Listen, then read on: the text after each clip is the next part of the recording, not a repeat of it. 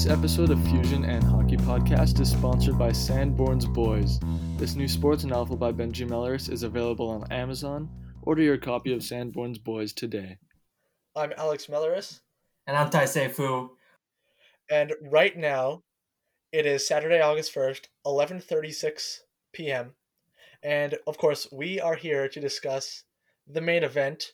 The Boston Bruins signed Anders Bjork to a 3-year contract extension. That's obviously the main thing that we're here to discuss. Let's go Anders! Fucking A! Actually, that's not it. Here's something we haven't been able to say for 144 days. The Montreal Canadiens just played a hockey game. And here's something we haven't been able to say for 151 days. The Montreal Canadiens just won a hockey game. And not only was it a hockey game, it was a playoff hockey game. And, I didn't count how long it's been since they won a playoff game. I know it was 2017. Don't have the number of days in front of me, but it is many. It is over 3 years. Man, this is a day, it's a night of celebration. They fucking did it, alright? They said that the Penguins would sweep them. They said, we're not even be close. Well, look at us now. Do you mean me? You, yourself included, but everybody else in the hockey world as well. Nobody picked the Habs, and here we go. We've got a series lead. I haven't won just yet. Let's not get ahead of ourselves. But the series is 1-0. And let me tell you, playoff hockey, I have missed the hell out of this for the Habs for the last 3 years. Damn, it's been a long time coming, hasn't it? 3 years. Jesus Christ. Like watching the game. Imagine being a Sabres fan. Oh my God. You think 3 years is a long time? Oh, that's rough. But that's enough about the Sabres for this episode. But I realized during the game, I'm watching the thing, I haven't felt this feeling watching hockey. Like a real investment, a nervous excitement about the outcome of the game. I haven't felt that since, the last time they were in the playoffs in 2017, right? And it's special, man. It's special watching your own team, your favorite team, go head-to-head in a playoff game. I know technically it's not the playoffs, but man, that was something. But it also technically is. Sure, it's we'll have it both ways, but man, it's just even if it's just to have that feeling, not necessarily of them winning the game, which is a whole another level, but just watching them play in the playoffs and be actually this invested after 3 years of total garbage, including this one, to have that feeling of really your total and absolute commitment to this team and them winning this game. I mean, I missed it and it's back. Yeah, so in case you haven't noticed by now, this is going to be an unconventional episode. Actually, maybe it actually is a conventional episode. It's just we're so used to having no games to talk about that this is actually what normal is like, kind of. But I basically, just to give you a little bit of background, I didn't sleep very much last night because I recorded an episode of my other podcast last night at 11:30 p.m. about a movie that had just come out. So my voice is a little sore and I was tired. And as the overtime is going on, before the overtime started, I asked you okay, what's our plan? If this goes more than one overtime, sorry, I'm too tired. I won't be able to do it. We're going to have to do it early tomorrow morning. And if you're okay, fine. But then as soon as Petrie scored that goal, my energy shot straight up. And I feel like I could stay up for hours now. My adrenaline is through the roof. And I was thinking, because I was watching the game with my whole family and told my sister said something similar to what you said. She hadn't felt that same nervous excitement about the Canadiens since the last time they were in the playoffs. And I was thinking maybe I usually feel that way at the World Juniors, or I even maybe a little bit to some extent last year, the 18-19 season, when they were playing super crucial, meaningful games down the stretch to try and make the playoffs. But this was the next level, to be in a playoff series. And honestly, I feel like the fact that it's best of 5 and every game matters a little bit more than in best of 7, the intensity of a normal game 1 was even dialed up a little bit more than normal. Yeah, absolutely. I mean, when Jeff Petrie sniped it on that curl and drag on Matt Murray, I mean, you said it best. Fucking jolt of electricity right through the body. I jumped out of my seat, which was like 10 centimeters away from the TV at that point because I was so freaking nervous. And, maybe a bit of fatigue setting in around 11:30 p.m. It's really the nighttime. But now, after the adrenaline's rushing, I could talk for fucking hours. I'm bursting at the seams with energy. because of the outcome of this game. Playoff hockey is back, and yeah, I couldn't be happier right now. It's something. It's just It was everything right now perfect. seems to be going right for the Habs and hockey wise. The bubble's intact. Nobody's caught COVID just yet, and it looks like we've got tons of hockey down the road. Starting with this This was fantastic game tonight. kind of as you said right at the beginning of the podcast. This was a night to remember. Actually, maybe I don't know if we'll get copyright stricken, but I could replace the theme music for this episode with "A Night to Remember" from High School Musical 3. Anyway, that's besides the point. What I wanted to mention was, you probably remember, in our last episode of 2019 in December, we each ran through our top 10 favorite Habs moments of the 2010s. And to be honest, I hope that this isn't the case. I hope this coming decade, the 20s for the Montreal Canadiens, has much success, many playoff victories, maybe even a Stanley Cup or two. Um, but if this decade has like a similar amount of success as the 2010s, then I wouldn't be surprised at all to see this very game on that list because of how much fun it was to watch, especially after such a long time off from hockey. Longer break than we've ever seen from hockey. As I said, it was longer than a normal offseason. And to immediately, besides that exhibition game that was pretty terrible to watch, to get this super high stakes, like from 0 to 100 right off the hop, it really was a night that I'm never going to forget. Yeah, absolutely. I mean, going back to the best of five thing, it really this game felt so important. You know, as I was watching it, going through the overtime when the game was tied in the third period, I was thinking, you know, if they lose this game, I know even if they win the game, odds are they're still gonna find a way to lose the series. But if they lose this game, it's over, right? They play this hard. They play a great game Yeah. tonight. I found, but if they lose it, they somehow manage to lose it, cough up that two nothing lead, and then lose it in overtime, a pretty long overtime. I mean, it's over. The series is fucking over. They have no chance. And hell, you know, it might have been a sweep. But it's just the dynamics totally changed. And if you think about it, there are 4 games left in the series, and Pittsburgh's got to win 75% of it. They got to win 3 of 4. That sounds like a pretty tall task. I'm not saying it's impossible. I think you could tell just watching the game, even though the Habs won, there was quite a talent disparity between the two Yes. teams. But so I'm not putting it beyond Pittsburgh to win 3 or 4. I'm not saying the Habs have it in the bag. Nothing like that. But just with that one Jeff Petrie goal, that one moment that had me, you know, jump out of my seat, I feel exponentially better for the Habs outlook on the series. Yeah, like in a normal playoff series, you win game one, it really just feels like, all right, we're off to a good start. We've won game one. And now, like, even as I'm watching like all the other games that happened today, Carolina won, the Blackhawks won, the Islanders beat the Panthers. It felt like, wow, all the teams that lost game one are gonna have a really hard time coming back from that because in a 5 game series, just being down 1-0 already feels like such a big hole to climb out of. Because as you said, you've got to win 3 of the next 4. Meanwhile, if you win, you've just got to split the last 4 games 500 and you're on to the next round. Yeah, absolutely. I mean, compared to the 7 game series, I feel like the chasm after game one, it's a big hole to climb. Out of the teams that did lose today, I think Pittsburgh might have the easiest time if they were to make it out. But still, it's nonetheless like numbers wise, this game was just that much more important. Talk about statistically 50% versus 75% of the games. It's a big difference. And so let's get into the game, shall we? Of So course. what what other than obviously that last goal by Jeff Petrie, what stood out to you? What do you want to touch on first?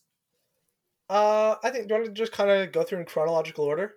I feel Yeah, like that sure. makes sense Let's do because it. there was pretty much stuff throughout. Okay, so I think one of the best things about this game and why we feel so great about it is because our expectations were basically as low as possible, especially after that exhibition game against the Maple Leafs, where pretty much nobody showed up, it seemed, and they got totally shelled, basically no scoring chances. My expectations were on the floor. I was like, you know what? I'm expecting about like maybe a 4-1 win, as long as they don't embarrass themselves like they did against Toronto, then I won't be too disappointed. So all of a sudden they come out of the gate. Brendan Gallagher gets this great net front scoring chance in the first minute, and all of a sudden I'm on board. And I Yeah, think it was about like 11 minutes in was the first goal, the Kotkaniemi kind of fluky bounce. I wanted to point out, I don't know if you noticed, but what basically happened was like Jack Johnson and Zach Aston Reese kind of like bumped into each other a couple feet out, and then Jack Johnson kind of turned around, wasn't exactly sure where the puck was, and then shoved Kotkaniemi towards the net, and then like that kind of, he hit Kotkaniemi, and Kotkaniemi hit the puck into the net thereby. So actually, I think you're subscribed to The Athletic now. Am I right on that? Not quite, not quite. Okay, We're anyway. making work on that. But yeah, go ahead. Okay, so anyway, so Dom Lucian had a preview of this series that he released a couple days ago, and he said, of course, Pittsburgh is the odds-on favorite, but Jack Johnson takes him down a couple notches, like, which is a lot for one player, I guess, a couple notches. And honestly, just like switching him out for Juuso Riikola would boost their odds. And I mean, I was kind of like, all right, I don't know if one player can make that much of a difference. And seeing that goal, he seems to be right, because that was pretty much solely Jack Johnson's fault. Yeah, I mean, look at him just bumbling around on the ice. And if I know I'm skipping ahead of quite a bit to the overtime, but I do believe he was the one responsible for that Jonathan Drouin penalty shot that happened in overtime. And so, yeah, Jack Johnson, not a very good defenseman, not a very good contract. And so, I mean, look, got to shout out him, I guess. Shout out to Jack Johnson.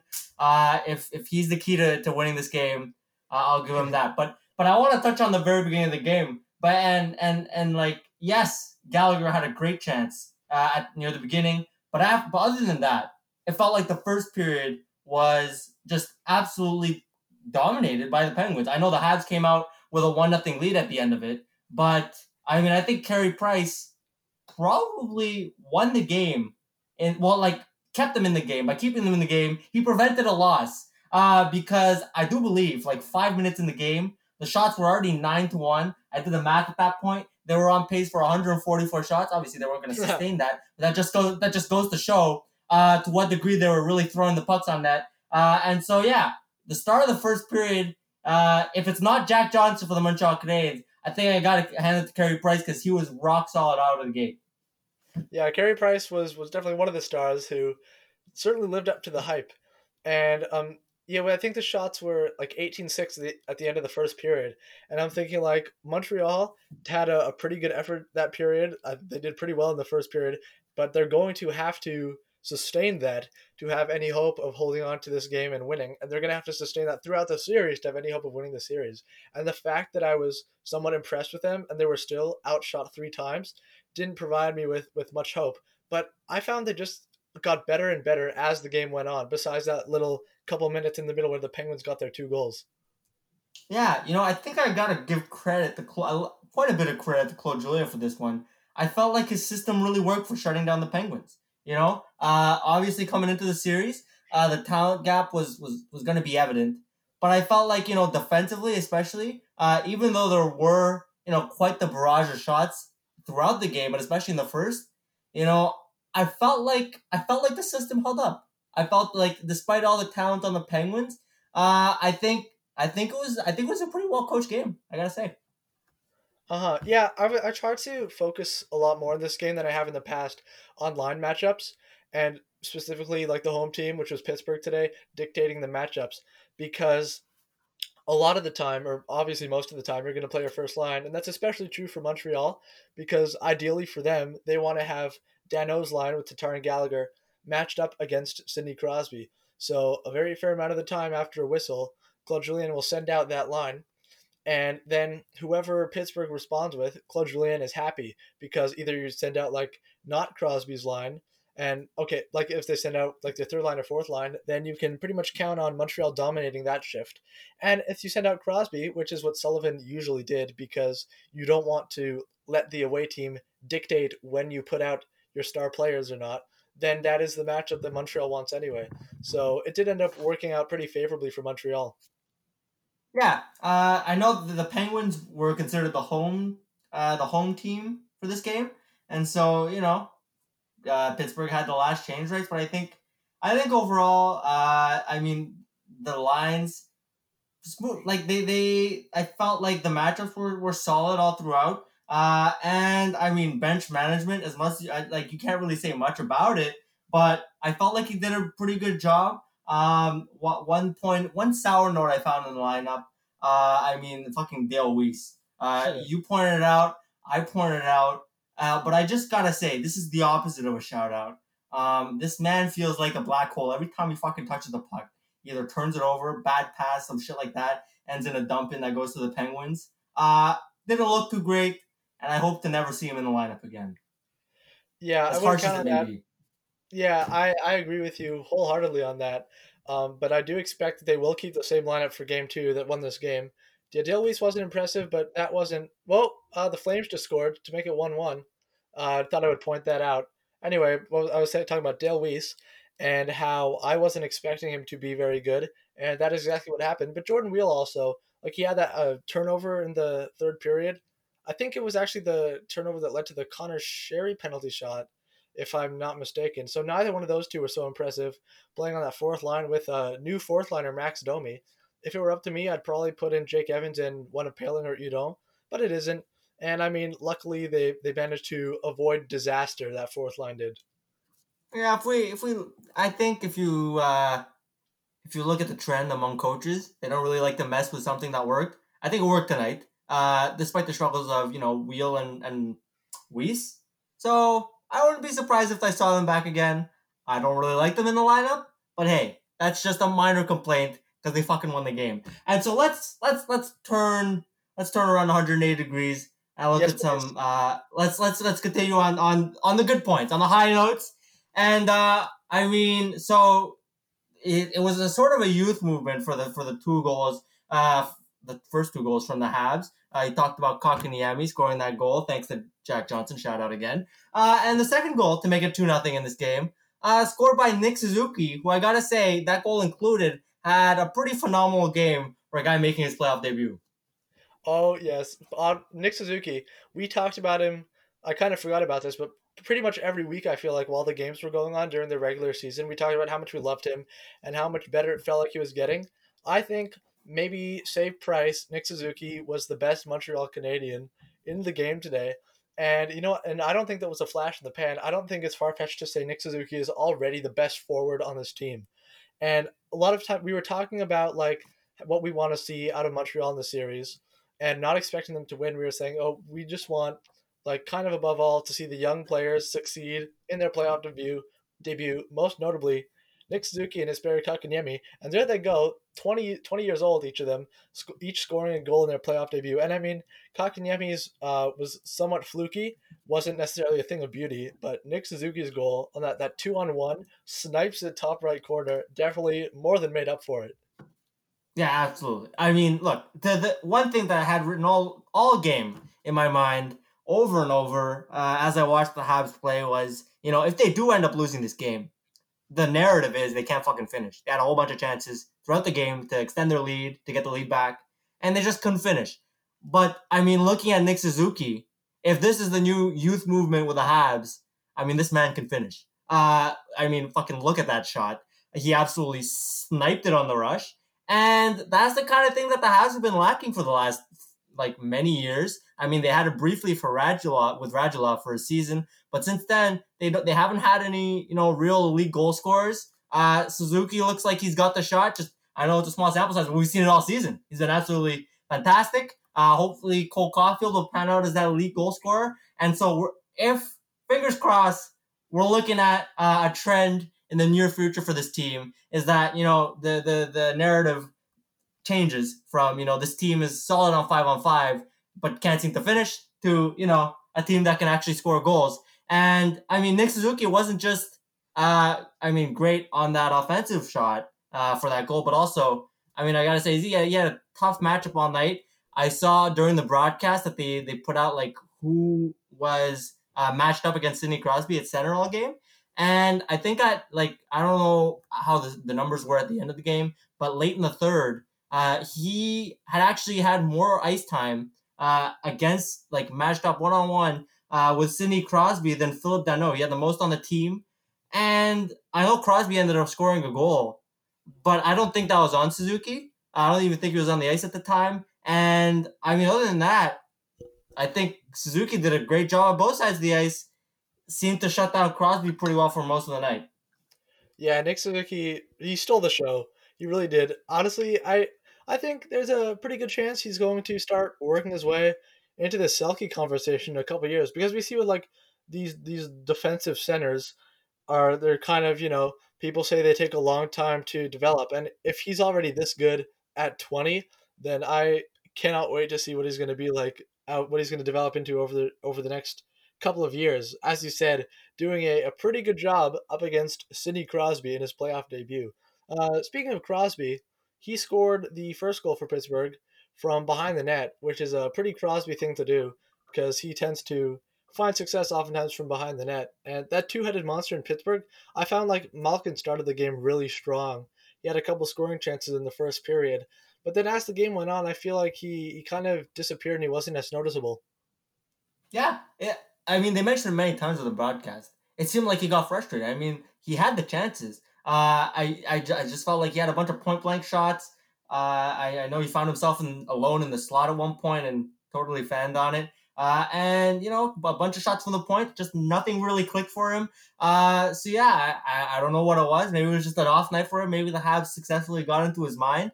But yeah, I think it's just the concern with the Penguins, obviously, when you're matching up, is this two-headed monster. And despite that, that goal by Crosby, I mean, the big matchup disparity is with Malkin because you have that first line to shut down Crosby's line, and I think they did so pretty successfully. Even though Danault took way too many penalties for my liking, but that second line with Malkin, that's where the talent imbalance becomes way out of whack. But I think the Habs, and this is where I go back to the system and Claude Julien. I think they did a pretty decent job of shutting down Malkin, and I think I credit that for why he wasn't really able to generate any real noise. Yeah, people did mention that in the coming days is a big advantage for Pittsburgh. The fact that Montreal has the one great line with Danault that can shut down Crosby, and then after that is where it kind of falls off. But I think Nick Suzuki proved today that he can be as good of a shutdown center as Phil Danault can. I mean, you said it yourself that he played more against Crosby than Phil Danault did. So I think right there, your top two centers are two guys who have proven, whether it be today or over the course of their careers, that they can, at their full potential, shut down Sidney Crosby and Evgeny Malkin. That's wild. I can't believe we're saying that. I mean, just looking in the past, the centers for the Montreal Canadiens have not been good at all. And I gotta say, I'm excited, not just for the rest of the series and potentially further, but like just as a whole. This game gives me so much hope. I gotta say, the outlook on this team, honestly, it changed more tonight than it should. But it gave me such great feeling to watch them win a playoff game. I know experience, especially playoff experience, seems to be overhyped in the NHL community. But fuck, the youngsters won a playoff game. And I mean, it was Kotkaniemi, Suzuki. They scored the goal. Suzuki played fantastic. It's just, it gives me a lot of hope, and I'm hella excited. Yep, I'm on the same page with you on that.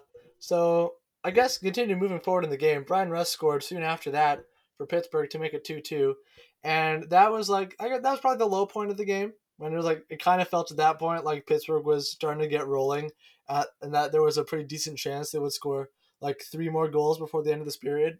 But Montreal held them off. It was 2-2 at the third intermission, and then early in the third period, Montreal had to kill off a minute and a half of 5-on-3.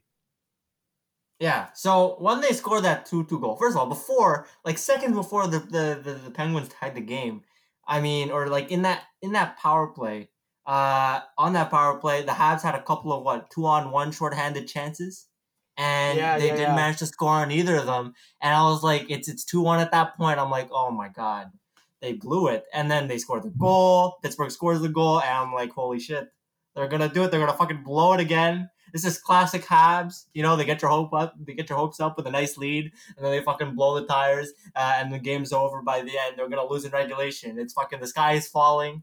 And even after the goal, after Pittsburgh tied it, it seemed like they were on the driver's seat. They were really pushing the play. Lots of offensive zone time for them. So I mean, fucking dodged a bullet there. But yeah, that 5-on-3.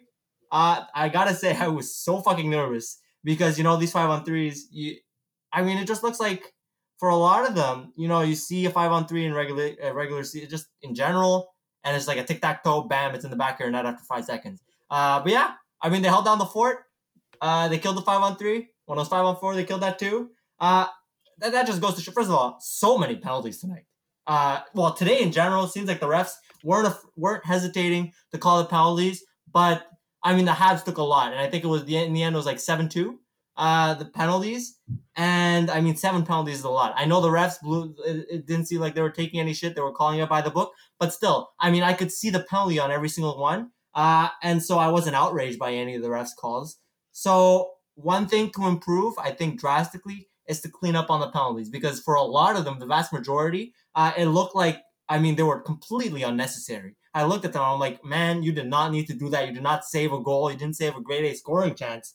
You just took a dumb penalty. And so if there's one thing that needs to improve on for next game and beyond, they got to clean up the penalty situation. Yeah, I agree. We have though, like I'm not complaining about the rest when I say this at all. In fact, I'm kind of happy we're seeing more penalties being called today because at least I've been complaining, and you have for the last couple of years. Come playoff time, that the refs like to quote unquote let the players play, especially as you get deeper into the playoffs. When actually what that does is it's a disadvantage for the teams with more skill because now their opponents can clutch and grab them and get away with more. So I'm glad to see the NHL seems to somewhat be cracking down on that, and that they're not willing to, that they don't want to, just limit the amount of penalties in the game just for optic purposes. And also in this Montreal Pittsburgh game, where they didn't feel the need to have any makeup calls for the Penguins to make it relatively even in terms of power plays. I like that. Those seem to be positive improvements for the NHL as a whole. But yes, that's not a commentary on the Canadians because I mean, yeah, stop taking penalties, please. Especially you, Phil Deno. It seems kind of unlike you. The only call from the refs that I didn't agree with today was the penalty shot call on it was Jeff Petrie, the defenseman, for Connor Sherry's penalty shot. It didn't seem like it was such an infraction to me, but so I was kind of frustrated about that. And if Sherry had scored, man, I would have been pissed. But then honestly, the Drouin call too, the Jack Johnson penalty shot in overtime. In a vacuum, I probably wouldn't have agreed with that call either. But based on the Petrie one, I figured that one had to be a penalty shot as well. Yeah, frankly, I was surprised either of them were called penalty shots. We see penalty shots so rarely in the NHL, especially in the playoffs. And yeah, I think I kind of agree with you. It's just they seemed pretty ticky tacky. It was kind of a light touch on both of them. But hey, I mean, they set a standard, they followed through, and neither of them ended up in anything good. For the shooters, Yeah. Shiri totally missed the net, and Duran was even worse. I mean, I was embarrassed for him. That was an atrocity. He didn't even get a shot away. He just like mishandled it, and it just like went off to the side. So yeah, that was that for penalty shots. But in terms of those makeup calls that we see so often, I mean, let's be honest here. That the Habs did deserve to be at a 7-2 disadvantage in the penalties. It just wasn't clean. But yeah, I think it's a good sign for the refereeing. It's been a problem. We've complained about it every year, as you said, and it becomes a totally different sport. What the playoffs versus the regular season. And if we're moving into this, I keep saying this. It seems like I sound like a broken record. If we're moving into this new speed and skill hockey game of the future that we love to see, more goals, more excitement. I mean, you got to call it by the book, and I know technically it's not the playoffs, but it is a playoff atmosphere. And if the refs aren't afraid to call these penalties, I mean, good. It's an improvement for the game, and I look forward to it in the future. I mean, fuck, power plays are exciting, aren't they? I mean, I gotta say they're more exciting than 5-on-5 play. The chances of a goal skyrocket, more goals, more fun, more lead changes, and I'm a fan of all that. And what's going to happen is the players are going to get used to the penalties being called more strictly, and they'll get used to it. And there won't be as many power plays because of it, but there will be more open ice and less players, hooking and tripping and such. So that will be an improvement for the game. Just to give our listeners an idea of where we are now, it is 12:05 in the morning on August 2nd. So I do believe this is the first ever multi-day episode of Fusion and Hockey Podcast. And about a minute, 2 minutes ago, Tobias Reeder just scored a shorthanded goal for the Flames to make it 2-1 Calgary. So I kind of shat all over the Flames' bottom six the other day. Toby Reeder proving me wrong. Anyway, we're in third period. Yeah, there were no goals. I wanted to mention though before that there really is something kind of like, I don't know if like endearing is the right word, maybe not, but about how like you got this obviously non-playoff team in Montreal, just due to strange circumstances, getting to play in a playoff series. It's almost like it's a little bit more like lighthearted and fun. It feels less serious than it would be if they were actually a Stanley Cup contender. Or like I feel like if I were rooting for Pittsburgh tonight, even if Pittsburgh did end up winning, it would have been like a much more tense feeling instead of this nervous excitement. Yeah, it's the underdog story, man. We love a good Yeah, underdog exactly. story. And I mean, the Habs are the fucking ultimate underdog in this playoffs. First of all, nobody believes they can win shit. Most people predicted this to be a sweep. They didn't talk about the series much because they're like, fuck, people are gonna kill them. And so, yeah, I mean, we've seen a lot with over the course of the years. Tampa last year, just is the first thing that comes to mind. Teams, just overburdened with the pressure of performance because they're contenders. They have to make it deep because they did so well in the regular season and talent is there, the team is there, and they feel so much pressure. We saw it with Washington before they finally did it in 2018. And so, yeah, every year we see teams, just kind of crack under pressure. The Habs, we saw, I think with the Habs, I know that team wasn't very good either in 2017, but they did win the division, and the whole thing was kind of tense. But with this year, I mean, really nothing to lose. As I said, underdog story. This team does not belong in this fucking playoff tournament. Everybody knows that they were not going to make the playoffs. They were probably in here just for the fucking revenue and the eyes that a Montreal Canadiens team brings, and will definitely bring now that they won the first game. So I mean, but they're here and they fucking won the game, and really there's no downside here. And fuck if they lose the whole thing, they get a 1 in 8 chance, 12.5%, baby. Alexi Lafreniere in the draft Yep. lottery is just it's so easy to cheer for them. That's it. Speaking of the draft lottery, which is now 9 days away, Pittsburgh, Edmonton, the Florida Panthers, and the New York Rangers are now the four frontrunners for getting Alexi Lafreniere since they have all lost today. So just a little interesting thing that their odds all shot up, and the four teams who won today so far, their odds have all shot down, but I'm having a very hard time being upset about it. So I find that, so I guess we're heading into the overtime now.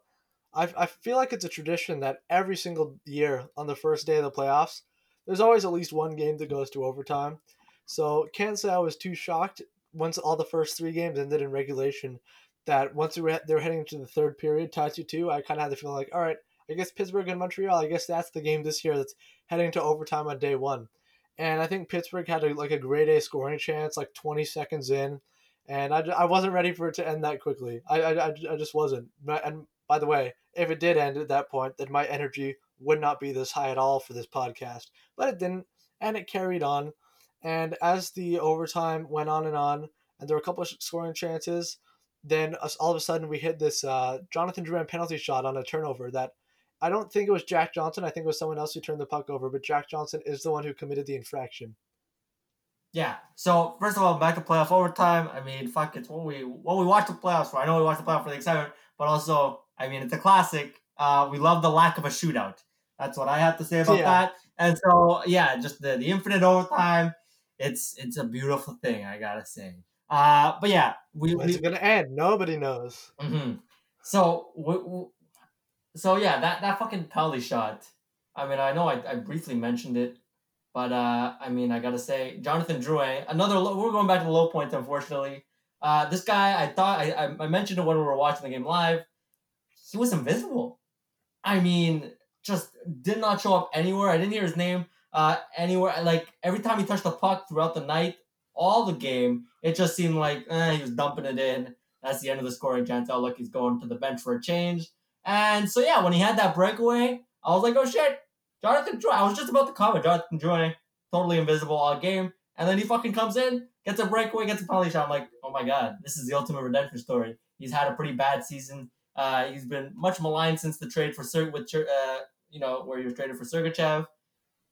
This is it. This is the fucking. He's about to win the whole game. God damn it. But frankly, I didn't really have much faith in him, given all that. But it was I was kind of split. Maybe he will get that redemption story. But alas, fucking totally blows it. Holy shit, that was a disgrace. An atrocity. And I gotta say, the shine on Jonathan Drouin, if it wasn't already gone, fucking gone after that one. Yeah, man. You know, because Jonathan Drouin, early on in this season, before he got injured, when he was playing on that third line with Kotkaniemi, he was very good. He had a lot of scoring chances. I think the two of them had pretty good chemistry, and honestly, I think that's where he belongs. I think that he's best suited as a third liner, which is kind of painful for me to say because there were such high hopes for him when he was drafted and dominated junior, and even still when he was traded to Montreal. But I just feel like I don't think it's going to work out for him in the top six, man, because I'm very hesitant to have these old man takes about players who are like words like selfish or like, oh, he still has like this junior mentality where he can just dangle through everyone or tries to show off. I I'm very hesitant to use that about any player, but I mean they all kind of seem to fit for Jonathan Drouin.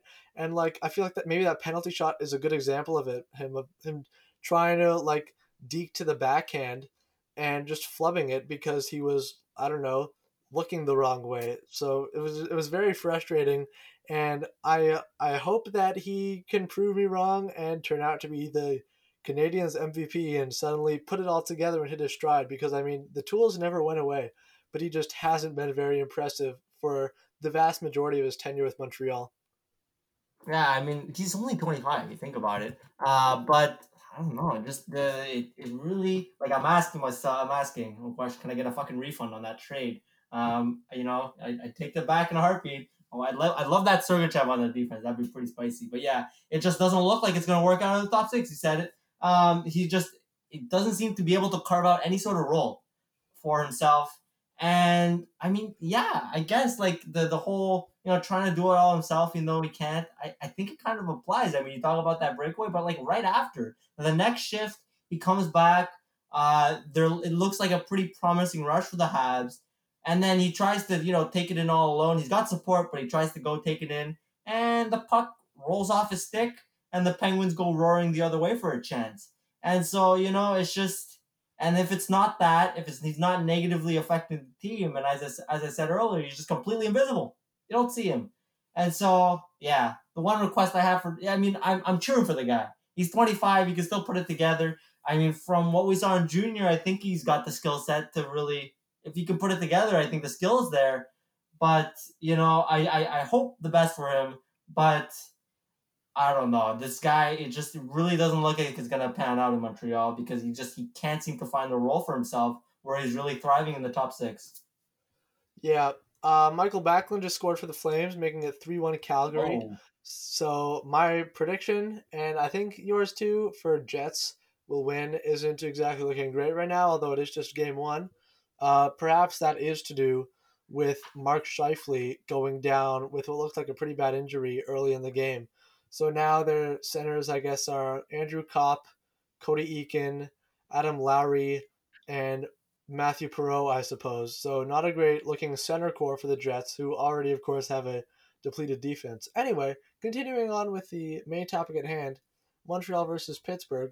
Of course, the overtime goes on for about 10 minutes later after the Drouin goal. No, not Drouin goal, sorry, Drouin penalty shot. And that is when we see the winning goal, which I just pulled up on the NHL app to watch again in its full beauty. Jeff Petrie receives the feed from oh no, it wasn't really a feed, it was kind of just a sitting puck after it bounced off a few bodies, and he roofs it, and it was beautiful, and I shot out of my seat, which to be honest I rarely do. I rarely actually physically shoot up out of my seat to celebrate a goal, but I did today, and it was totally called for. I actually shot out of my seat for every single one of those three goals. Like physically leapt, because they took the lead, and then they furthered that lead, and then they won the game on those three goals. But yeah, that Petrie goal. I mean, didn't he? Yes, he did. He had that chance. I think it was 2 minutes left in the third period where he took a shot from the point. It was kind of a nothing shot, but it ended up fluttering. I think it might have hit somebody in front, and it went off the post. And I when it hit them, that didn't go in. I think it was Tatar tipped it, and or I was like, Jesus Christ, they could have won it there. And I was like, another missed opportunity. Can't fucking finish. That was gonna be the narrative. They ended up losing. But yeah, redemption story, I guess. We're talking about redemption story with Drouin. He actually did it. Petrie did it. And it was kind of a weird play, right? The rush was broken up by the Penguins, but they all overcommitted to the back check. And so when the puck kind of squirted out toward the high slot, while Petrie was there, and he sniped it on Matt Murray. Well, let's talk about Matt Murray for a second. Why was he starting? I thought that was an interesting decision by Mike Sullivan, their coach. I mean, Tristan Jarry had the better season by far. I think, yeah, Matt Murray had a sub 900 save percentage coming in. Not a good season at all. When the season stopped, when it took a pause, Jarry was the starter, and I thought it was interesting that he ended up going back. I think when we do end up moving on to other games that happened today, we'll talk about other strange goalie starting decisions, perhaps. But this one stood out as well. When I saw Matt Murray was starting, I thought Tristan Jarry more than deserved the start. I know playoff experience, back at it again. I think this might be a case of that being overvalued. Matt Murray wasn't anything spectacular tonight. And I mean, I thought that was a pretty stoppable puck by Petrie. I mean, it wasn't, I don't think he roofed it. I think it might have gone between the arm and the pad. And so, yeah, a bit of a head scratcher from Mike Sullivan, I thought. Yeah, there were several surprise starting goalies today. And Matt Murray, we kind of had the idea, at least I did, a couple days in advance, that this was coming because, like, Murray did play the first half of the exhibition game, which generally was an indicator, not in every instance, as we'll get to. And most Penguins beat reporters did say, yeah, it looks like it's going to be Matt Murray. And apparently Mike Sullivan didn't even think too hard about it. At least that's what I heard. Because, as you said, probably because Matt Murray has won 2 Stanley Cups for Mike Sullivan for the Penguins. And that was, I guess, the big be-all and end-all for the Penguins making that decision. But I would have gone with Tristan Jarry. And Matt Murray, he didn't shit the bed or anything, so I do expect that he will be the guy for Pittsburgh going into Game 2. And speaking of Game 2, if we want to preview that a little bit, it is under 48 hours away. So these things, after so many months off, these things they're gonna come one after the other. It's gonna be like a snap of a finger, and we're already gonna be at Game 2. And I could see this going any number of ways. Either Montreal kind of picking up where they left off with a bunch of momentum from this Game 1 win, and kind of maybe something similar to what we saw with Columbus and Tampa Bay last year, or maybe this loss for the Penguins is just used as fuel, and Crosby and Malkin come back and dominate. And I could 100% perceive of either one of these options or anything in between. Yeah, absolutely. I mean, I can't begin to predict the Game 2. Frankly, I had no faith in this. I know that I picked them in the bracket last week, but that was because, you got to have hope sometimes. Apparently, that's paying off right now. But, I mean, I didn't expect to have such a, even if they did lose tonight, I don't think I would have such great hope for them for Game 2. But now that they've won, it really could go either way. I can visualize it either way. The Habs carry it, as you said, or, the Penguins come back super hungry. But I felt like the Habs, I don't know. I have a good feeling about it.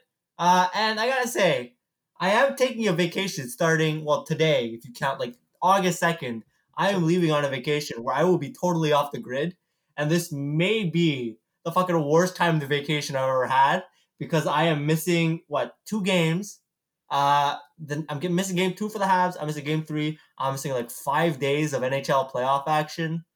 Fucking worst time vacation ever, I gotta say. But that's what's happening. I'm totally off the grid. I won't have anything, no clue what's happening until the day of Game 4, and hopefully, actually, this is a good thing. I didn't even realize this until now. But now that the Habs have won Game 1, it is now impossible for me to return from my vacation, check my cell phone, and learn that the Montreal Canadiens have been eliminated from the playoffs. Wow, that is true. That's good news. Which is great news, I gotta say. But yeah, just a heads up. I am on vacation this week. In perhaps the worst time thing. It wasn't originally going to interfere with this the playoffs, obviously. But yeah, hockey in August, that's what's up. And that's my preview for my Game 2. It's going to be totally in the dark because I won't know what's happening.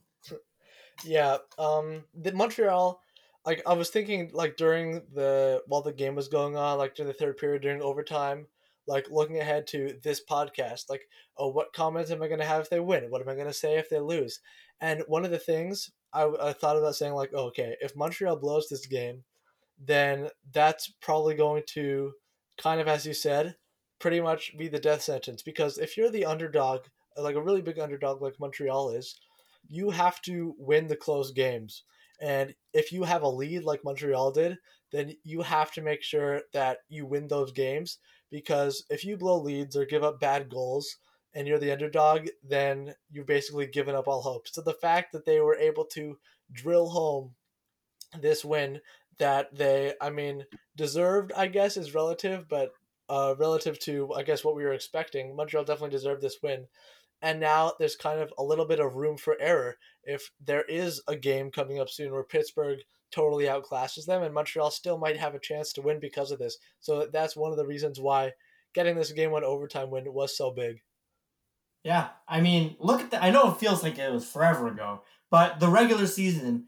If we flash back to that for a little bit, I mean, the whole narrative I remember from so many games that we kept talking about over and over. It seemed was they kept fucking blowing leads. They would take solid leads against often teams that were better than them, and then completely shit the bed. Multi-goal leads. They were giving them out left and right. And now that I say this, I'm getting flashbacks to all this. Oh my god, it's like I kept saying this every week.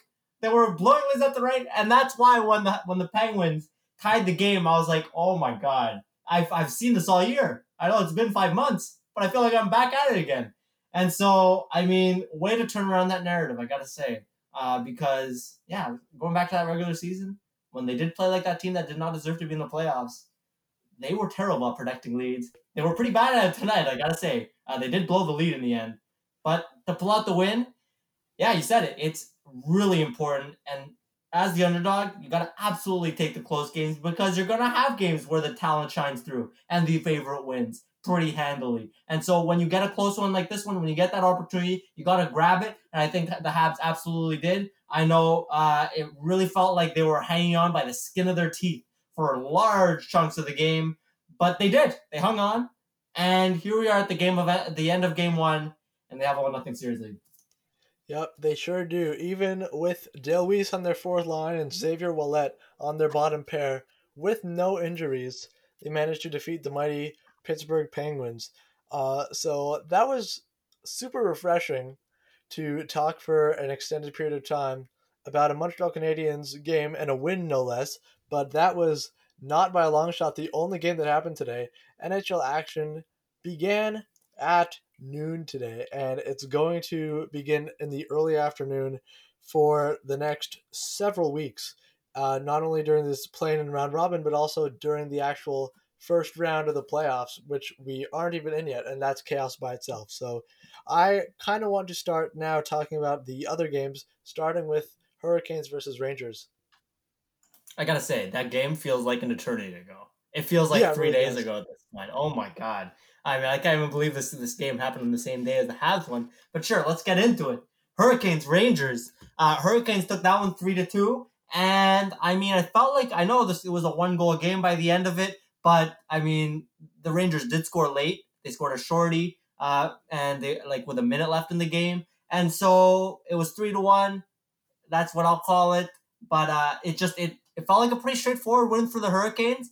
I After watching this game, I still don't understand why the Rangers were like everyone was like, oh, watch out for the fucking Rangers. Well, no, I mean the Hurricanes looked like a much better team out there. I felt like they were outclassed. The Rangers were, and I mean, you look at, I mean, no, Zibanejad had a good game. He scored a goal, but other than that, Panarin, MVP candidate, totally shut down by that decor of the Hurricanes. And yeah, it just felt like it was a pretty straightforward game in that the better team won. Carolina played the better game throughout. And yeah, I thought it was a pretty straightforward game there. Yeah, I was also very confused why it seemed like so many people were picking the Rangers over the Hurricanes, because it was pretty clear to me that, possibly Panarin and Zibanejad have the potential to steal a series, but Carolina, top to bottom, has the distinctly better roster. And I mean, Brady Shea, who's now on the Hurricanes, kind of set the tone early on with a big hit on Jesper Fast. It was a clean hit, but Fast ended up leaving the game and not returning. And then Jacob Slavin scored about a minute into the game, which in my opinion, kind of set the tone the rest of the way. And even though it was a close game at certain points, it never really felt like the Rangers were threatening to tie the game or take the lead too much. It was Hurricanes made it 2-0 in the second period. It was 2-1 for a lot of the game. And then the Hurricanes made it 3-1 in the third. And as you said, Mark Stahl scored that shorthanded goal with about 2 minutes left to make it 3-2. So maybe there was a little scare for the Hurricanes there near the end, but it didn't feel too serious, especially because Artemi Panarin did really underwhelm in this game. He was kind of invisible for much of it, which was pretty surprising. Yeah, I mean, first let's go to the Rangers. Talk about interesting goalie decisions. Well, I know this Oh, one yes. wasn't a decision because Shesterkin, I think it was announced he was unfit to play. The new designation for all players that can't play, they are unfit to play. I mean, that's I don't know what happens if Shesterkin does play. It was lights out. But yeah, King Henrik, who was I think resigned to the third goalie role near the end of the regular season before the pause. He got the start. I mean, he wasn't spectacular. I think he did solid. He didn't steal the show by any means, but I mean that's an interesting situation with the Rangers. They have 3 goalies over there. Yeah, Igor Shesterkin, worth noting, he was at the game, sitting in the stands wearing his mask, so he doesn't have COVID, because if he did, then he wouldn't be allowed there. But so that means he was injured, and so that's why. And I guess there wasn't really a release about this too long before the game. So I actually thought when I first saw that Lundqvist was starting, I thought they picked him over Shesterkin, which would have been a pretty questionable choice, and turns out to not be the case. I thought Lundqvist I thought he did pretty well. Like he kind of gave up that first goal a minute in, which was from a pretty bad angle. But from there on out, I think he pretty much did as well as he could have hoped for. Yeah, but if he does end up starting the rest of the way because Shesterkin isn't able to heal up, before the series ends, I mean, I don't think the Rangers have a shot in hell. I mean, he was their X factor. He had a fantastic season. Where I think he could be one of those goalies that steals 3 games for a team, and then you're on to the next round. But with King Henrik, this guy he's past the twilight phase of his career at this point, and so I mean, in terms of X factors, I don't know if the Rangers have any. I don't think Lundqvist has the potential to steal anything for the Rangers, given the way he's played this season and even just today. So, given all that, I don't know what the situation with Shesterkin is with his injury, but if he does end up having to sit out for the rest of the series, I really don't see Carolina. I don't see Carolina losing the series. I think it might even be a sweep. Yeah, I definitely would still predict the Hurricanes, even with more confidence than I did on our last episode. But I'm not ready to rule out the Rangers just yet totally, because we have seen Panarin and Zibanejad unlock beast mode, which they could do at a moment's notice. And if they do, then I mean, good luck to Carolina on slowing them down. But I don't necessarily see it happening, and it would be harder than normal anyway because of how good this Hurricanes defense is. So once that game ended, the next one started, and it was the Oilers versus the Blackhawks. And before that game, there was something of a ceremony acknowledging Black Lives Matter that involved a speech from Minnesota Wild player Matt Dumba, who wasn't playing today. And a lot of people, myself included, and you included as well, were not very impressed at all with how the NHL decided to I don't even want to say protest because it was not a protest, to, as they put it, stand in solidarity with the, I guess, kind of Black Lives and frontline workers all in one big, like, quote unquote social effort during their exhibition games. And people were not impressed with that at all, because we could talk about this a little bit, because it really just seemed like they were trying to pander to both sides. And I mean, if you're trying to pander to both sides, where one of the sides is racist and bigots, then you're not really pandering to the right side, which is people who actually want to end racism and say Black Lives Matter and do something about it. So the NHL really kind of revealed their true colors there for a minute. And that was kind of, it came to the light who they were really trying to impress when Eric Trump retweeted a picture of them all, the Rangers and Islanders, standing during the national anthem in their exhibition game, and saying, "Way to go, NHL, standing for the anthem."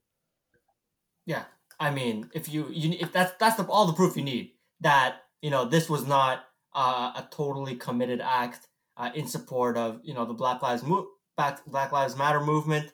If you have fucking Eric Trump, son of the racist president Donald Trump, going out and tweeting his support, I mean, not a fucking good look. If that's the way you want to expand your fan base, that is fucking a terrible route to take for the NHL. But I mean, fuck, can you honestly say you were surprised by that though? Like that they would take that kind of crappy chicken shit middle of the road approach to this situation. Frankly, I'm not surprised at all. Going back to the actions of today, I mean, I know Matt Dumba, he kneeled and he was like the first NHL player to kneel during the anthem. I gotta say, I give credit to him. He's got great courage doing this, being the only guy. But that's the fucking problem. He is the only guy, right? Nobody knelt with him throughout the day over the course of any of the 4 games, and frankly, that's kind of disgraceful. And that's just it's disappointing. And if you really wanna, you really wanna, fucking, show your support, how about actually doing something and not some performative bullshit and then patting yourself on the back afterwards and calling it a day and saying, okay, we did our part, that's enough. We'll just put this on the back burner. It just seems like on every front the NHL is unable to put a proper take a proper position on this. It's been like this forever, but now that this has really come to the public's the public eye, this whole the Black Lives Matter movement, it just seems that their deficiencies have just become that much more glaring over the course of these days. Yeah, all of the games I watched today, as the anthem started playing, I knew in my heart, except for Matt Dumba, that no one was going to kneel. But I was still hoping they would, and I was still very frustrated when nobody did. But with Matt Dumba, and I'm not Matt Dumba actually, but the Oilers and Blackhawks who were there with him, I don't understand how you can watch this guy come out and make this heartfelt speech. Not to mention, not an experienced public speaker. He was quite clearly nervous, and not just because he was talking in front of a crowd, but obviously because of the courage it takes to talk about what he was talking about. And he kneels as soon as the anthem starts playing. Darnell Nurse and Malcolm Subban come over, put their hands on his shoulders, and at that point, I was expecting at least a couple of the other Oilers and Blackhawks players to take a knee along with him, but none of them did. And I am trying to put myself in that situation. I don't understand how you could stand right there and listen and watch Matt Dumba make that speech, then watch him kneel for the anthem and not join him. Like it was honestly, it was embarrassing for me that moment being a hockey fan. Yeah, even watching the Habs, Matt Dumba wasn't there, but I mean, fucking embarrassed as a Habs fan to watch my team not kneel during the anthem. I mean, I'm Yep. sorry. It's just it's embarrassing. That's what it is. I'm embarrassed as a Habs fan. I'm embarrassed as a hockey fan because yeah, it's fucking chicken shit. I mean, it's cowardly, and nobody wants to take a stand when it is the time to take a stand for doing the right thing. And so yeah, it's just it's frankly it's enraging. I mean, it's on every front. We want to talk about improving hockey culture. It just seems that they let us down. Yeah, it's not a good feeling, man. On every time this kind of shit comes up, it seems like they're taking the wrong route, and it seems like we're chastising the NHL about how they're doing something wrong and how they can do it better. And it's not good. I don't like doing this. I don't want to talk about every single time that some racial conflict comes about. I don't want to chastise the NHL. I don't want to say you did the wrong thing, NHL. I want to say good for them. They did the right thing. They stood up for for the right thing. But we never end up doing that, and frankly, it makes me sad because Yep.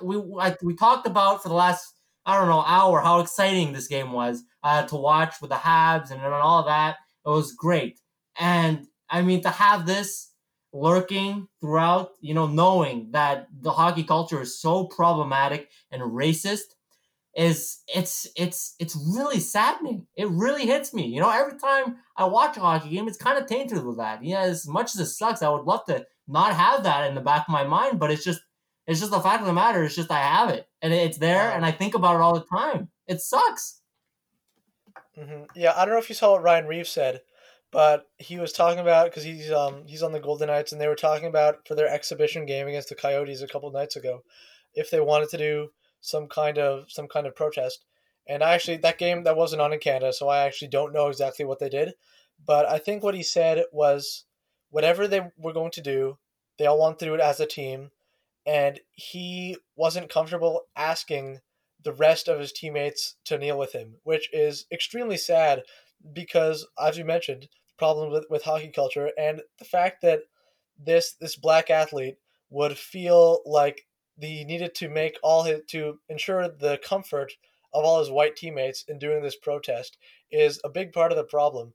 And the fact that he would feel the need to, put that comfort of his teammates ahead of this kneeling is not an indictment on him at all, but an indictment of the culture as a whole. Yeah, absolutely. Because he's got to take his relationships with his teammates into consideration when he's making this kind of decision. And so I don't blame him. It's just, it sucks that he has to think that, okay, when I take a stand for racial justice, not all my teammates will be behind me. And because of that, I might get treated negatively by my teammates. I might be ostracized.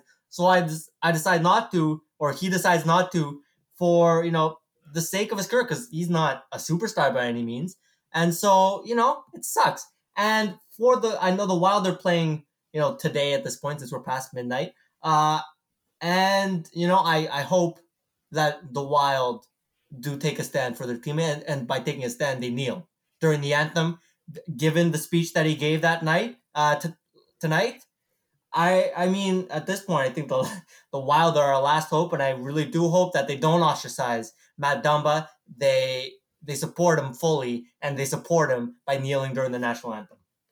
Yeah, Jordan Greenway is the other black player on the Minnesota Wild, and I'm sure you saw the photo of Dumba Greenway with Nazem Kadri and Pierre-Edouard Bellemare in their exhibition game, all leaning on each other's shoulders during the anthem, which was not like a sweet or happy picture as some people were painting it out to be. I actually found it to be pretty sad, as did a lot of people. So I do expect that Dumba and probably Greenway too will kneel tomorrow during the game, and I really hope they aren't the only two on their team, because that would just send an absolutely terrible message from all the other white players on the Minnesota Wild. And also the other team I want to mention that I still am holding out hope for tomorrow is the Maple Leafs, because we've seen several of the members of their team wore Black Lives Matter shirts during their training camp and while they were working out.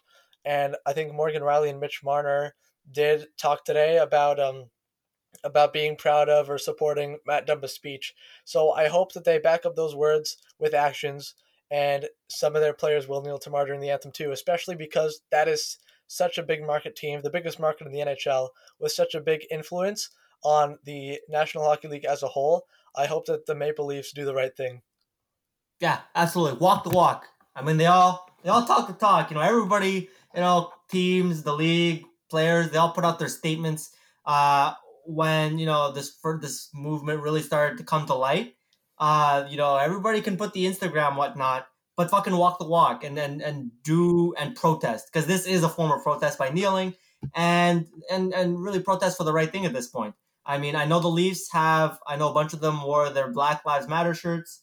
That's a solid first step, but let's see some real action, and hopefully that materializes on a. I know, yeah. So both games are happening tonight. So yeah, holding out hope for both of those teams, especially the Wild. I mean, if the Wild don't fucking kneel, I mean, are you fucking serious? Your teammate gives that speech. You have another black teammate on top of that. It's just, if they don't kneel, I will be incredibly disappointed with the Wild, and then like enraged by the Wild if they don't, because it'll just be another example of a black person on the outs, Being alone in hockey. What we see all the time. We saw Matt Dumba alone kneeling tonight. I hope to God that we don't see it again. Yep, yeah, I agree with you. I agree with you wholly on that, and I hope a lot of people do also.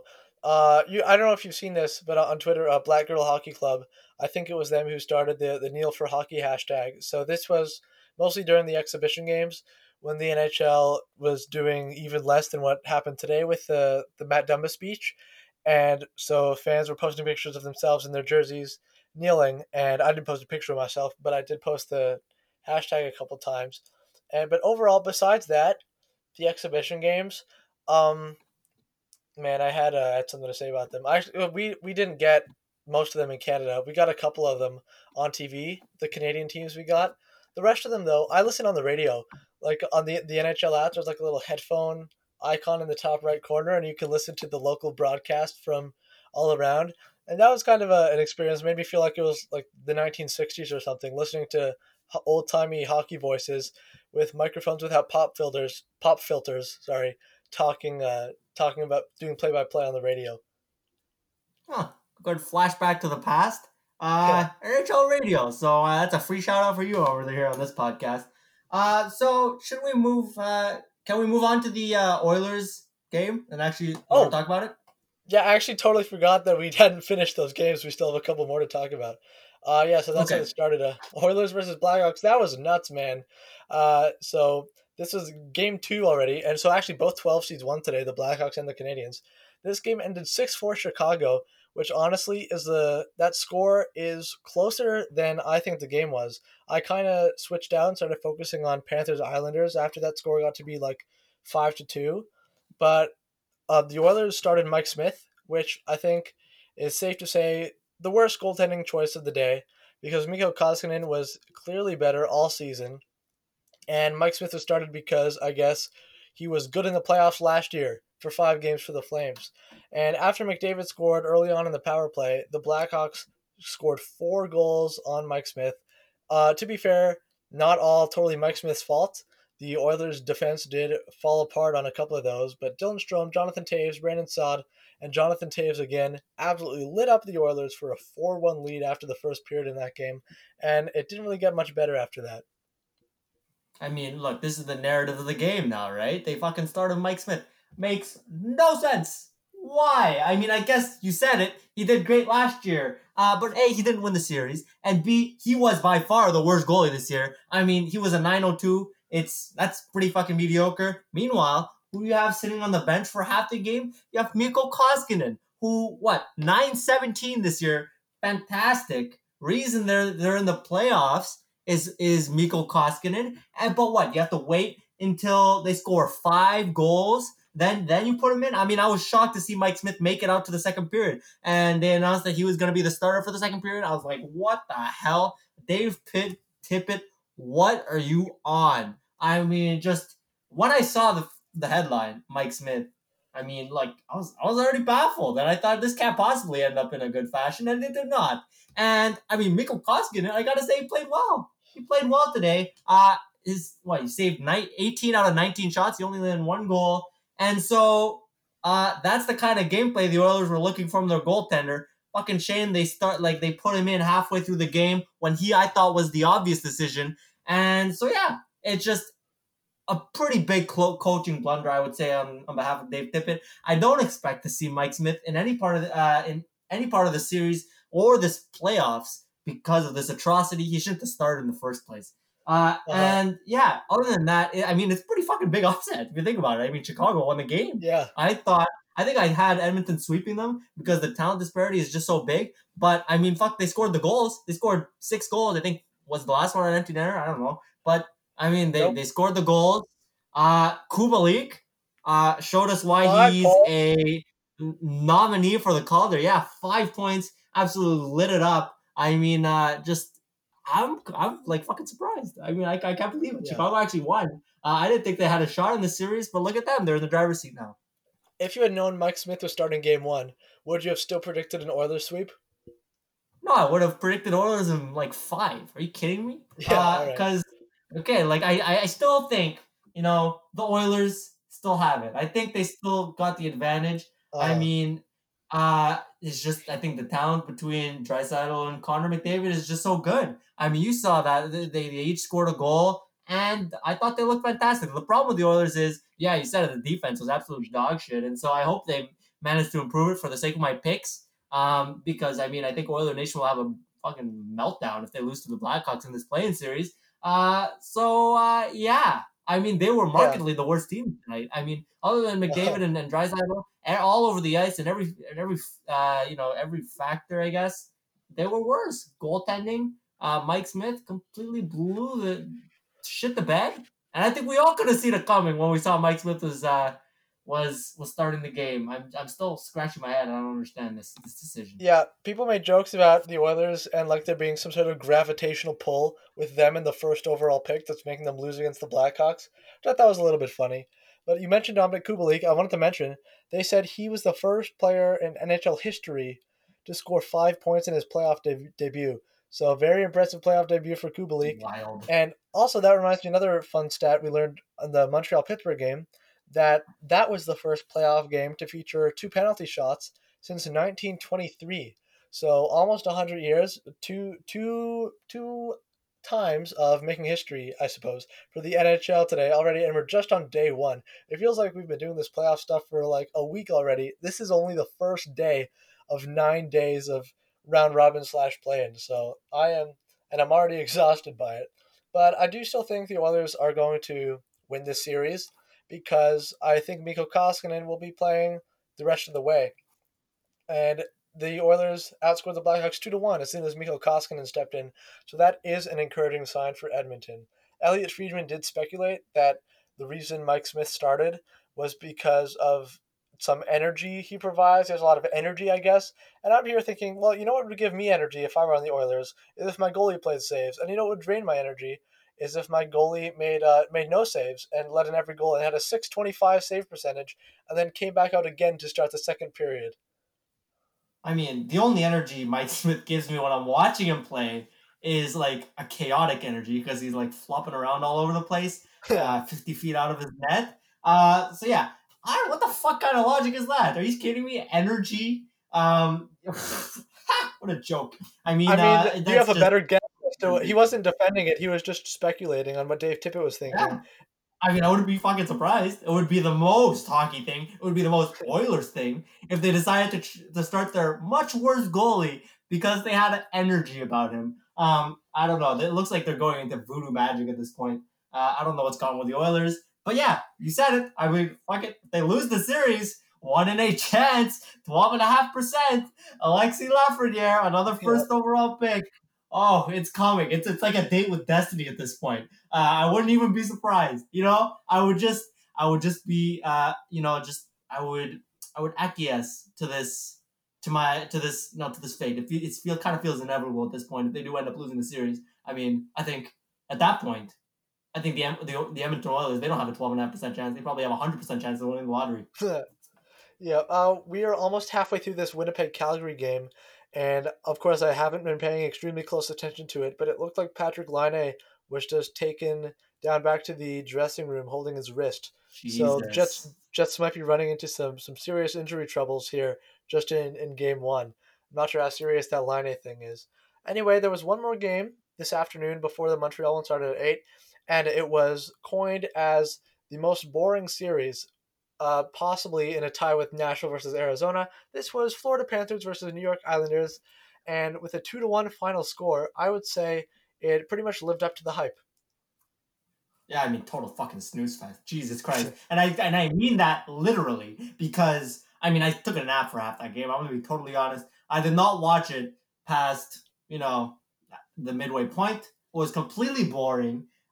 If you're wondering why I have so much energy right now, it's because the Habs won, and it's also because I got some sleep during the middle of the day. I mean, just, Jesus Christ, it was so boring. Okay, fine, I'll talk about the teams. The Islanders, they don't score many goals. We knew that coming into the series. The offense is just not there, but their system's pretty strong. And the Florida Panthers, I gotta say, I mean, I said in my prediction they were not a playoff team. It seemed like with every opportunity they got to make the playoffs and get a playoff spot, they squandered it. While it just looks like it's the same old Panthers again this year because holy shit, they were bad. Their whole thing was, we got the skill in the offense. They had nothing going in the offensive zone. That was supposedly their advantage with the Islanders, but really nothing seemed to pan out. I mean, Bobrovsky, he played solid, but he kind of felt shaky throughout the game. I didn't really have much faith in him. Maybe that's some confirmation bias going on because I think he's bad.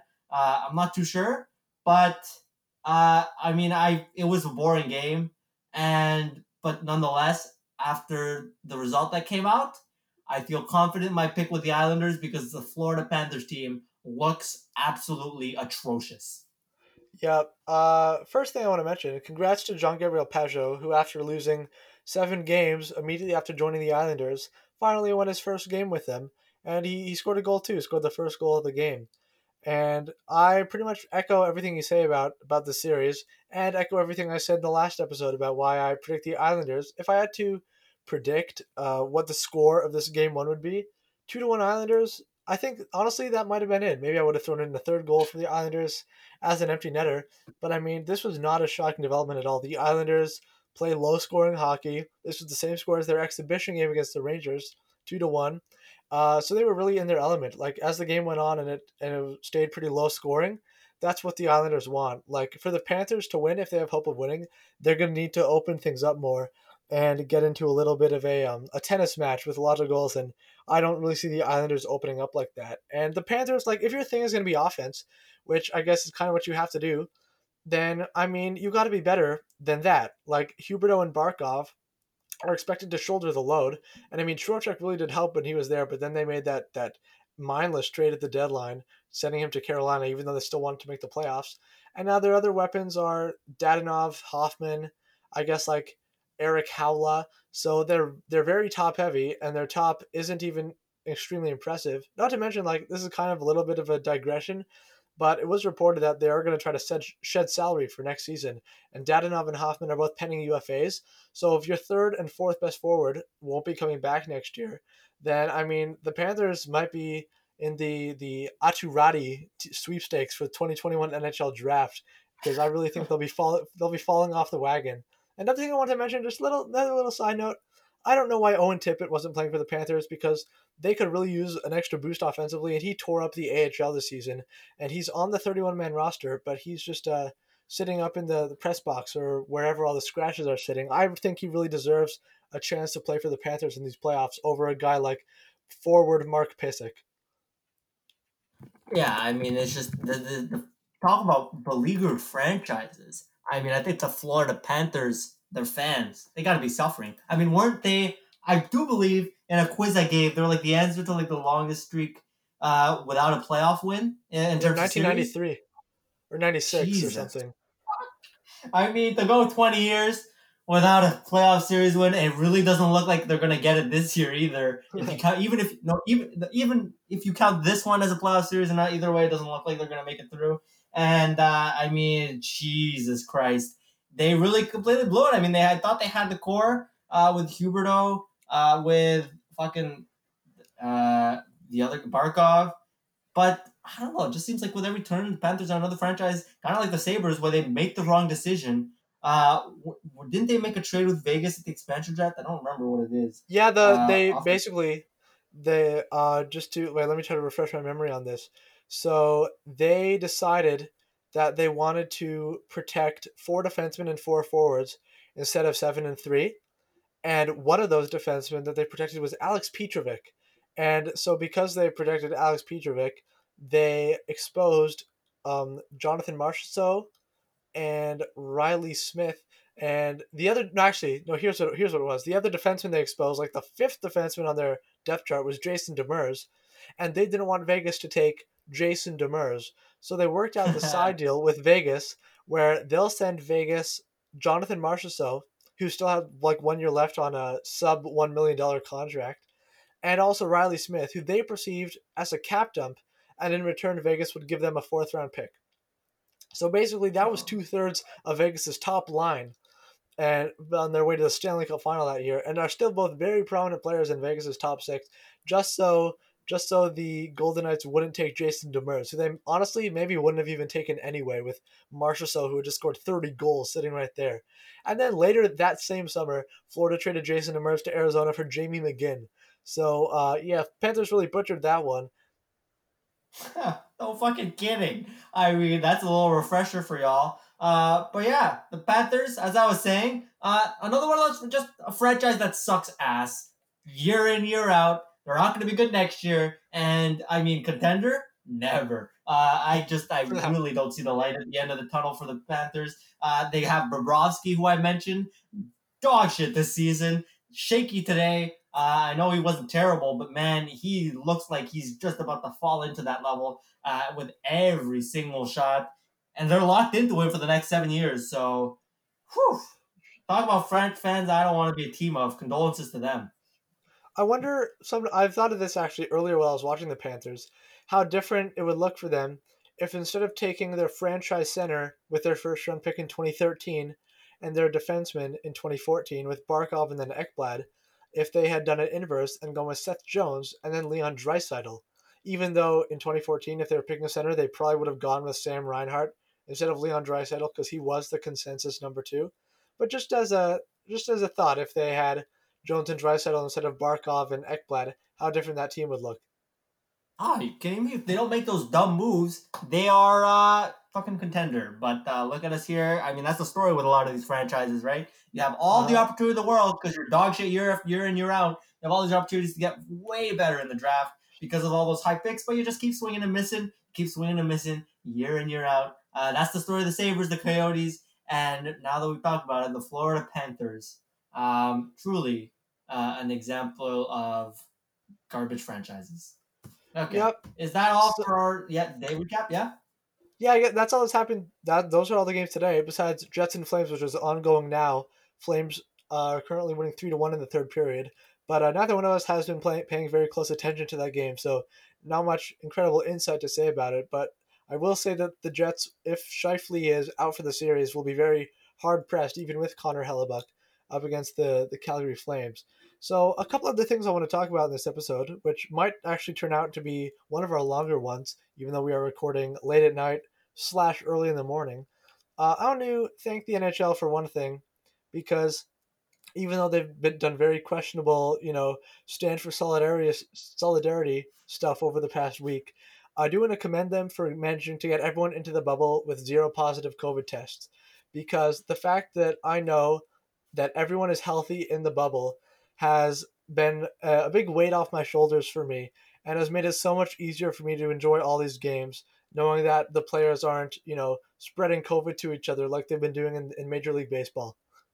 Yeah, absolutely. I mean, it's a weight off my conscience, frankly, because if Yep. there was no bubble, I'd fucking feel guilty watching these players risk their lives for my entertainment. I wouldn't feel good about it, but I know that, they're all safe. It seems that nobody has COVID. And I mean, they said that, sports in a bubble would work.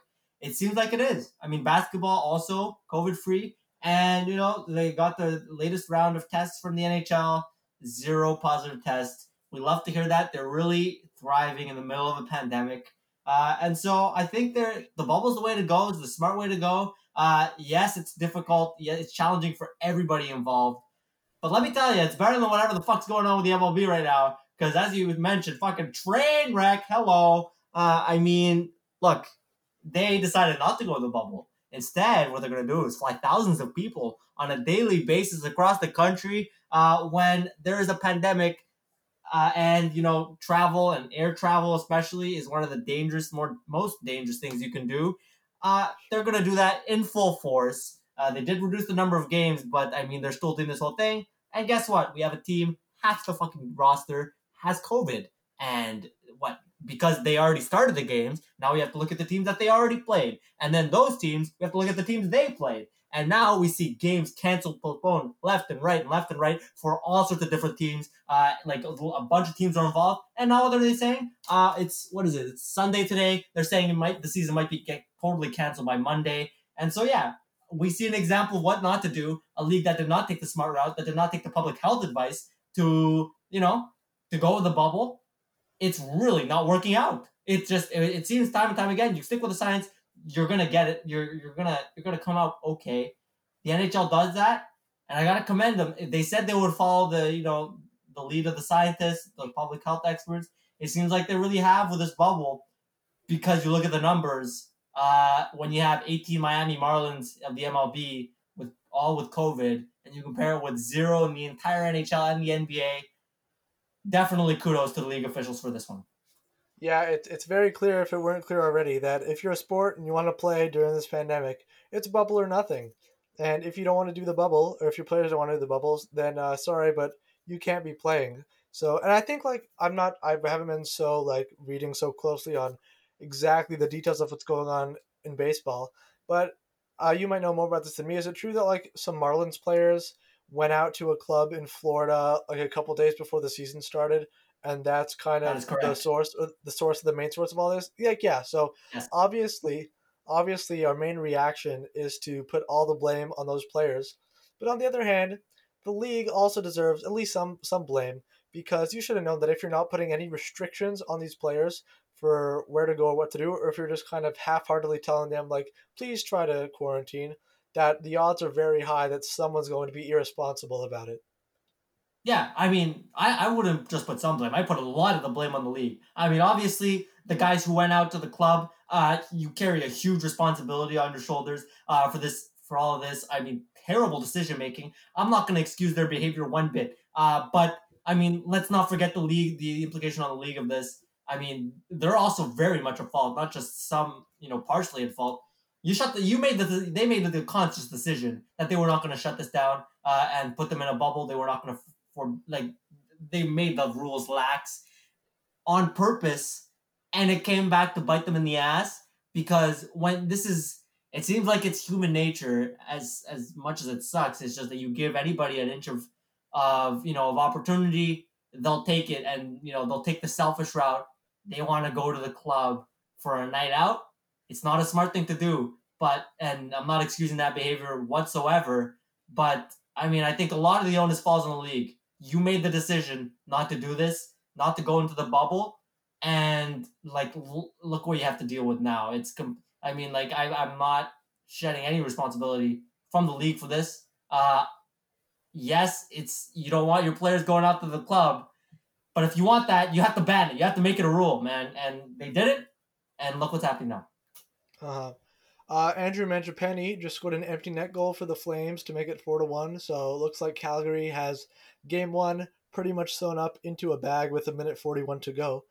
I want to ask you, concerning return to play for hockey, what is your opinion now on the crowd noise that's being pumped into the broadcast? Okay, I was initially against it, and I'm still against the concept, but I'm glad it's not so overwhelming. Like it's kind of like white noise at this point. Like you can hear the play. I feel, much more than in the usual broadcast, and like the fan noise is there. I don't mind it. I don't like it. I'm not. They have some. Yeah, I saw in the Jets game shortly before. I think it was right before they started overtime with the Habs when Scheifele got injured. They were playing some music, not entirely appropriate. But other than that, I mean, I don't have any problems with it. It's kind of like white noise, and I don't love it. I don't like it even. But fuck, I'm not gonna complain about it because it's insignificant. I find right now at this point. I was anti-crowd noise when we were talking about it before I actually saw it in action, but now I think it's safe to say I am team crowd noise. I like it. Oh. I am a fan of it. And are you surprised by that? Yeah, I'm surprised at the complete 180. What do you like about it? Yeah, so what I like about it is what you said is like it's not too noticeable, and that's what I like about it because if it wasn't there, then I have a strong suspicion that it's all we would be able to notice is that there are no fans, there are no fans, there are no fans, and the way they like covered up the seats and put the logos everywhere to create this cool aesthetic and did inject this like super soft noise into the background, very subtle. It does really make it feel like a playoff atmosphere, a unique playoff atmosphere, but it doesn't feel like, just some house league playing in front of no people. It still does feel like the NHL. And I think whether we really notice it or not, the crowd noise does have something to do with that. And whoever's controlling it, they have made a couple mistakes with like the volume, like getting intense, like at the wrong time or like a second too late. But I do expect that as the playoffs go on, whoever's in charge of that will improve and it's going to get better and better. Yeah, we're on day one. Give them some room for error. I don't really mind. I mean, that's the thing, right? As long as I'm not ranting about it, I really don't have much of a problem with it. And I think you're right. I think maybe subconsciously it really is contributing to sort of a feeling of normalcy that we're looking for. And sounds like a normal hockey, and we love that. You talk about the aesthetic. I really like the aesthetic in the building. I gotta say, yeah. All those big screens, they cover the thing. There's no empty seats. Empty seats would be weird, but they covered it up. The screens are cool. I really like the screens. It's all kind of new agey, and it doesn't really feel weird. I don't, when I watch the games, the first thing that comes to mind isn't, oh shit, we're really playing in the middle of pandemic. It's really, I'm really hyped to watch some playoff hockey, and I like that. And I think the NHL pulled that off pretty well. Yeah. Wow. I can't believe this is only day one. Like I'm knocked out from it. The Flames Jets game just finished. Flames won 4-1, by the way. I can't believe that I'm going to wake up tomorrow and at 2 p.m, I'm there's gonna be 5 more games of this. I can't wait. Honestly, tonight feels like do you ever have like one of these moments where like something surprising happens in your life that can be anything, and then like all throughout the day you like you forget about it and then you remember it and it kind of surprises you all over again. That's kind of what's happening to me with the fact that the Canadians just beat the Penguins in game 1. Like it reminds like I feel right now the same way I felt over a year ago when the Canadians drafted Cole Caulfield, like this super like shocking moment of like the ideal scenario actually happened, and my expectations for it happening were practically non-existent. Yeah, it's truly, I don't know, kind of a euphoric moment, isn't it? Yeah, Everything euphoria. as a Habs fan, it's just like you talk about the Caulfield draft. It feels like everything is kind of going right, you know? Like just not just the Habs winning, but the Habs playing games, and the pandemic. Not everything's perfect, obviously, but just it just feels, yeah, it feels good, Uh-huh.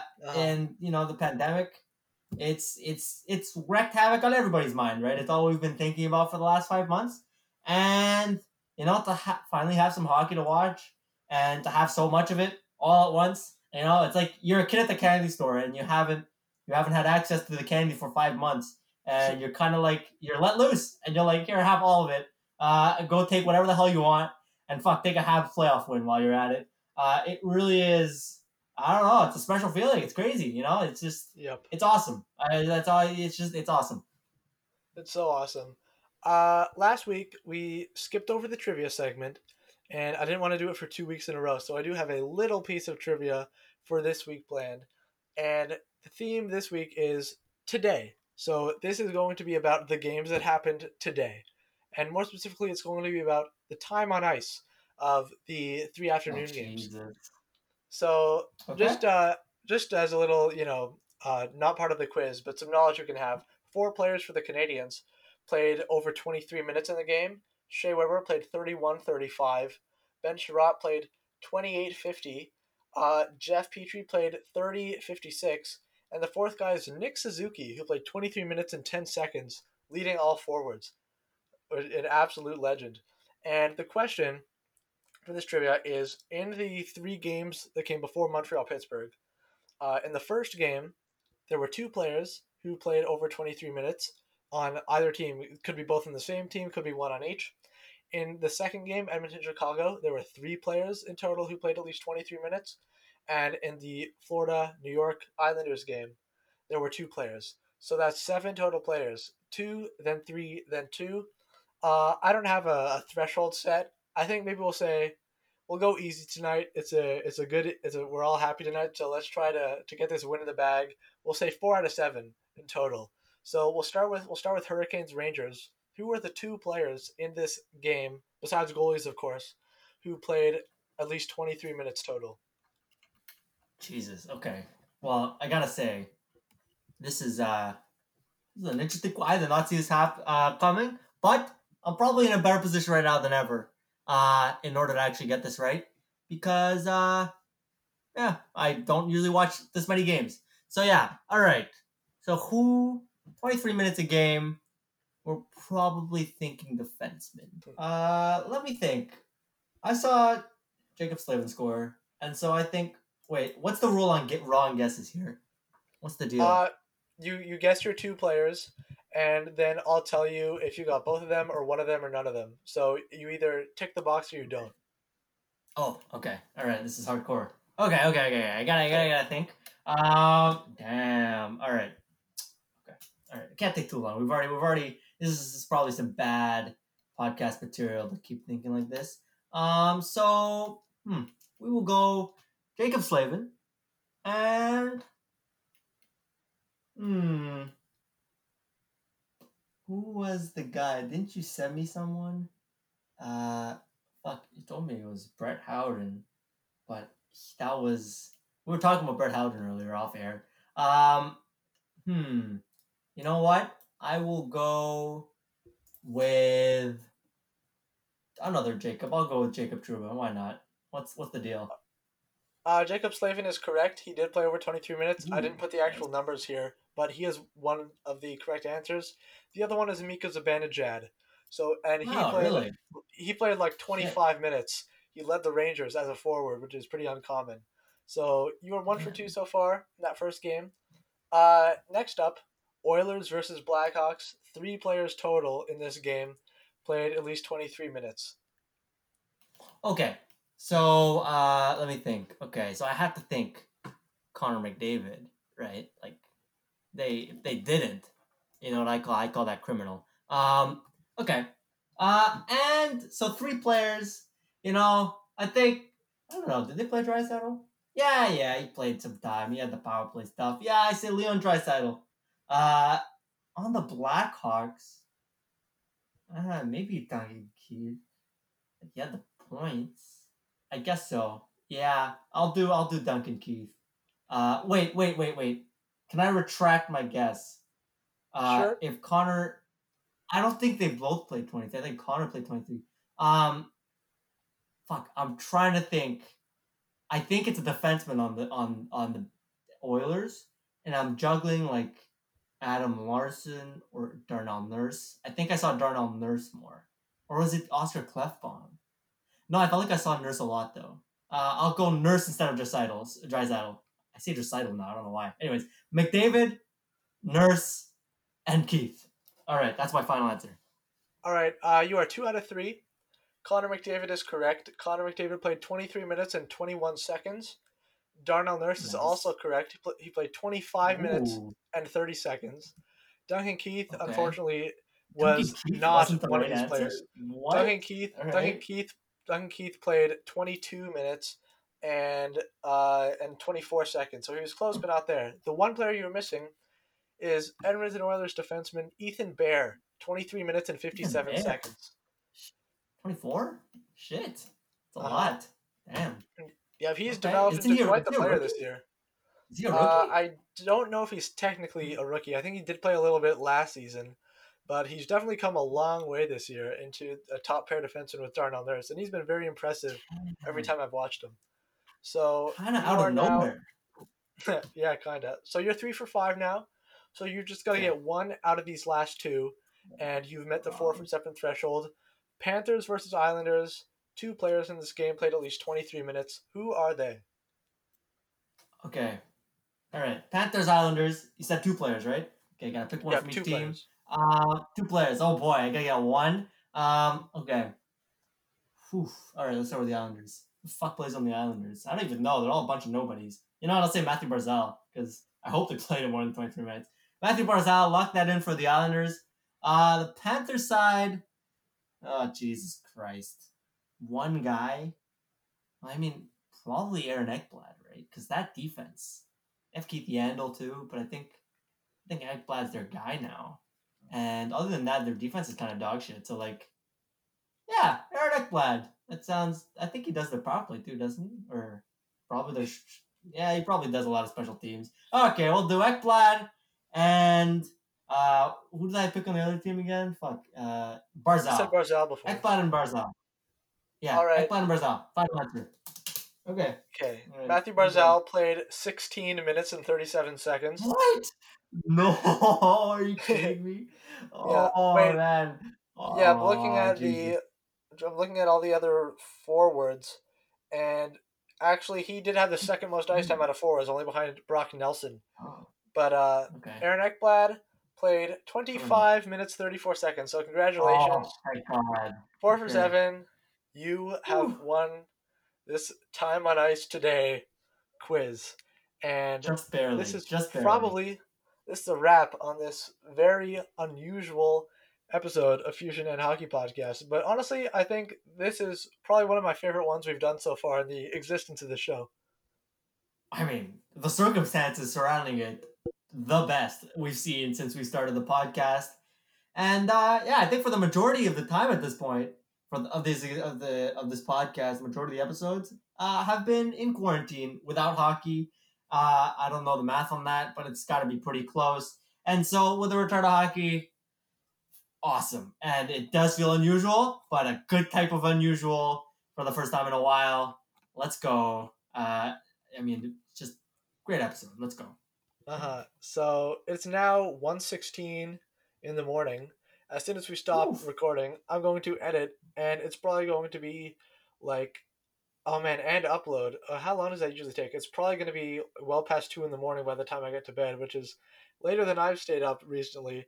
So I wouldn't be surprised to see myself sleep in till like 12:30 tomorrow. But alas, no one really cares about my sleep schedule. So that's it. Hey, we appreciate This the week's- grind. We appreciate the grind. Yeah. Shout Thank you, out. thank you. Shout out. We appreciate the grind. That's it for this week's episode of Fusion and Hockey Podcast. We will be back next week, possibly with honestly, we might do 2 separate episodes. One for I haven't talked to you about this, but I thought of it earlier today. One to review the play-in / round robin and preview the next round, and then maybe a shorter one for to talk about phase 2 of the draft lottery, because that'll be going on pretty much right at the same time on August 10th, which is going to be a Monday. So we'll see what the plan is, but there will certainly be some hockey podcast content coming from us your way, in addition to the influx of actual hockey coming your way. Man, we're getting hit with a tidal wave after months of trying to scratch together different bits of news. We're on the NHL. We're getting it all at once. We're getting all the candy. We're in the candy store. All the hockey. We got the lottery coming up, and yes, that sounds like a good idea. Ramp up the content, cause we got the news to fill the time.